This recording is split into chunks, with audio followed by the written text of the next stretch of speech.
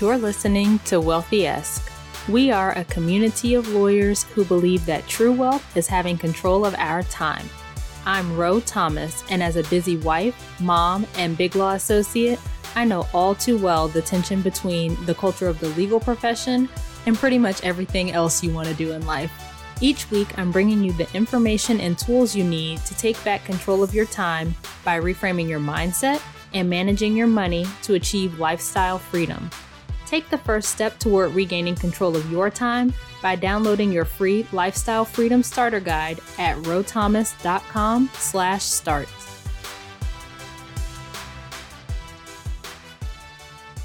Hey friend, welcome back to the show. How are you? I hope you are doing well and having an amazing day. So today I want to talk about the stories we tell ourselves. As lawyers, we come up with all kinds of creative arguments to reach the goals that our clients have. Or, if you're not in litigation or doing something where you are crafting arguments like that, you still are coming up with creative solutions and things like that for your clients. I know everyone thinks that, because we went to law school, we know all the laws, and we know that that's not true. So I'm not going to lie. I don't know exactly how other practice areas work, but I do know that lawyers have to be creative in making sure that we reach our clients' objectives. And we do the same thing with ourselves, right? We create these narratives or stories about ourselves and the world around us. We take in different facts or look at different circumstances, and then we give them meaning by the stories that we tell about them. And we think that we're just making factual observations, like my coach calls it reporting the news. You just told me that like you were reporting the news, because it's things that we think are facts, but they are actually stories or thoughts that we have about facts. And the things that we just accept about ourselves as facts, or things that we just accept about the world as facts, are the things that we really want to question. So I recently had a conversation with a young lawyer who was basically giving all of her power away to everyone and everything outside of her. And she truly believed that life was happening to her and that she had very little power to change it. And so one of the stories that really stood out to me was she was telling herself that she's working 12 to 13-hour days just to hit her hours, and she was feeling overwhelmed and exhausted. And when I heard that she's working 12 to 13-hour days just to hit her hours, I got really curious. I'm like, what kind of firm are you at? Like, what is your minimum hour requirement? And it turns out that her minimum hour requirement was 1,900 hours for the year. And so then we dug into it a little bit deeper, and it turns out that she was including in that 12 to 13 hours a lot of time where she wasn't actually working. Like, she was counting from the time that she woke up and all of these different breaks that she was taking and all of that to get to these 12 to 13-hour days. And so we reframed it and looked at how she is choosing to stretch her day out that long so that she could take these different breaks and things like that.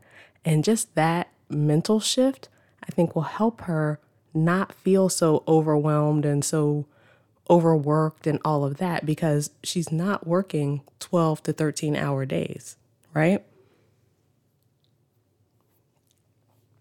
Another conversation I had with a law student, she was telling herself this story that she's a bother to people.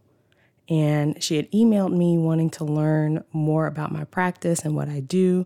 And she didn't follow up or anything like that. And so I happened to see it when I was cleaning out my inbox. Like, I'm typically an inbox zero type person, which has not happened. Like, I haven't kept up with that in the pandemic. But I was cleaning out my inbox and I see this email from like the month before or 2 months before or something like that. And I responded to her and we set up a time to talk like within that next week. The day that we were supposed to talk, she sent me an email to follow up. I was working on something else and didn't see it. And so I was thinking that we were going to talk at the scheduled time. And that time came and went and I didn't hear from her. And so I searched in my email to see if I had missed, where she said that she was unavailable or something like that. And I saw this other email, so I called her and we're talking, and she was not planning to call me because I didn't respond to that email, even though she had my number. And that's where it came out that, she doesn't want to bother people. She doesn't like to follow up, things like that. All that to say, she was going to not get what she wanted, right? She was not going to reach out and talk to me about my practice area because of this story that she was telling herself. Like, she made me not responding to the email mean that I didn't want to talk to her.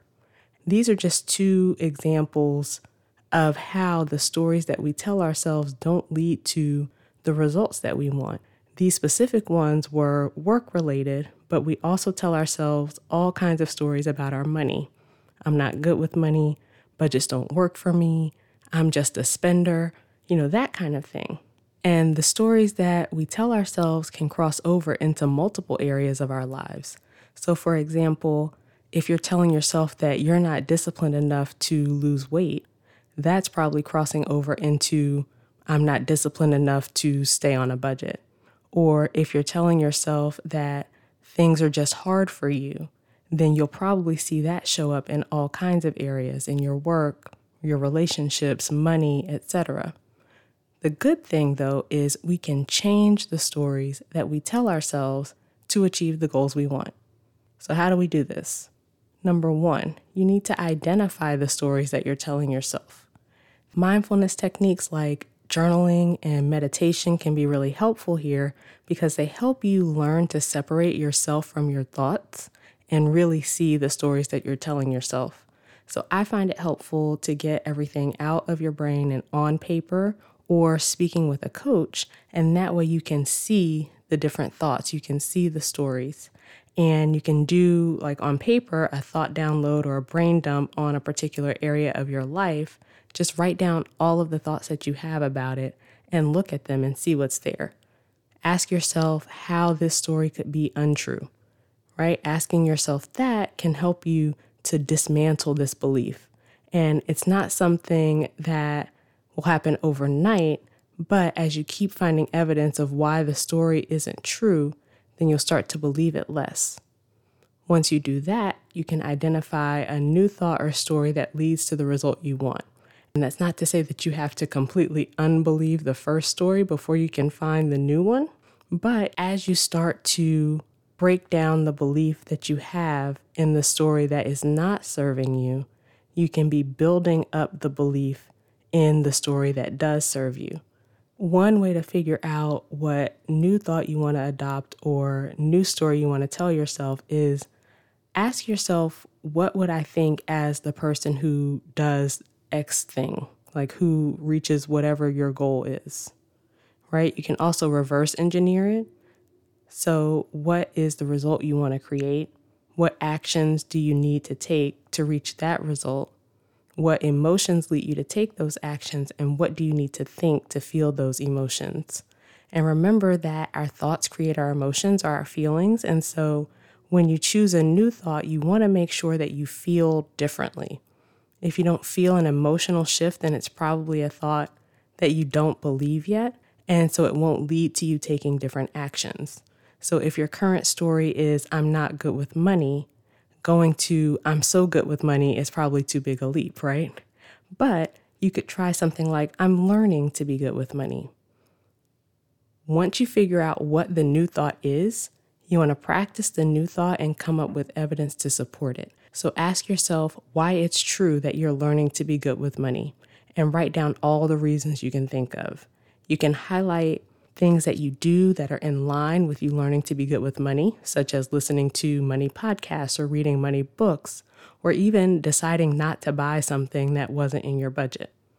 As you practice your new thought, your new story, and as you build the evidence to support it, you'll start to believe it, and you'll start to act in line with it and eventually see the results you want in your life, in your money, your relationships, whatever. And if you need help shifting the story you tell yourself to get different results in your money, I can definitely help you. This is exactly the kind of work I do with my clients, and I would love to support you too. So head to rothomas.com/coaching and let's set up a call to talk about it. Okay, so that's it for today. If you haven't already, please subscribe to the show on whatever platform you're listening on so you'll get new episodes as they're released. Also, please take a second to leave a review. Those reviews help the show get seen by more people.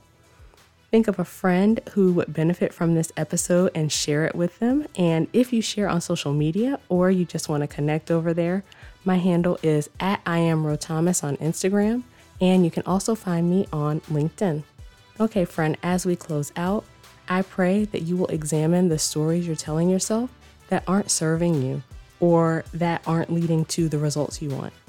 I pray that you will take the information from this episode and apply it to start getting the results you want. And as always, I pray that you continue to take steps to regain control of your time, build wealth, and live the life of freedom and choice you deserve. Talk to you later.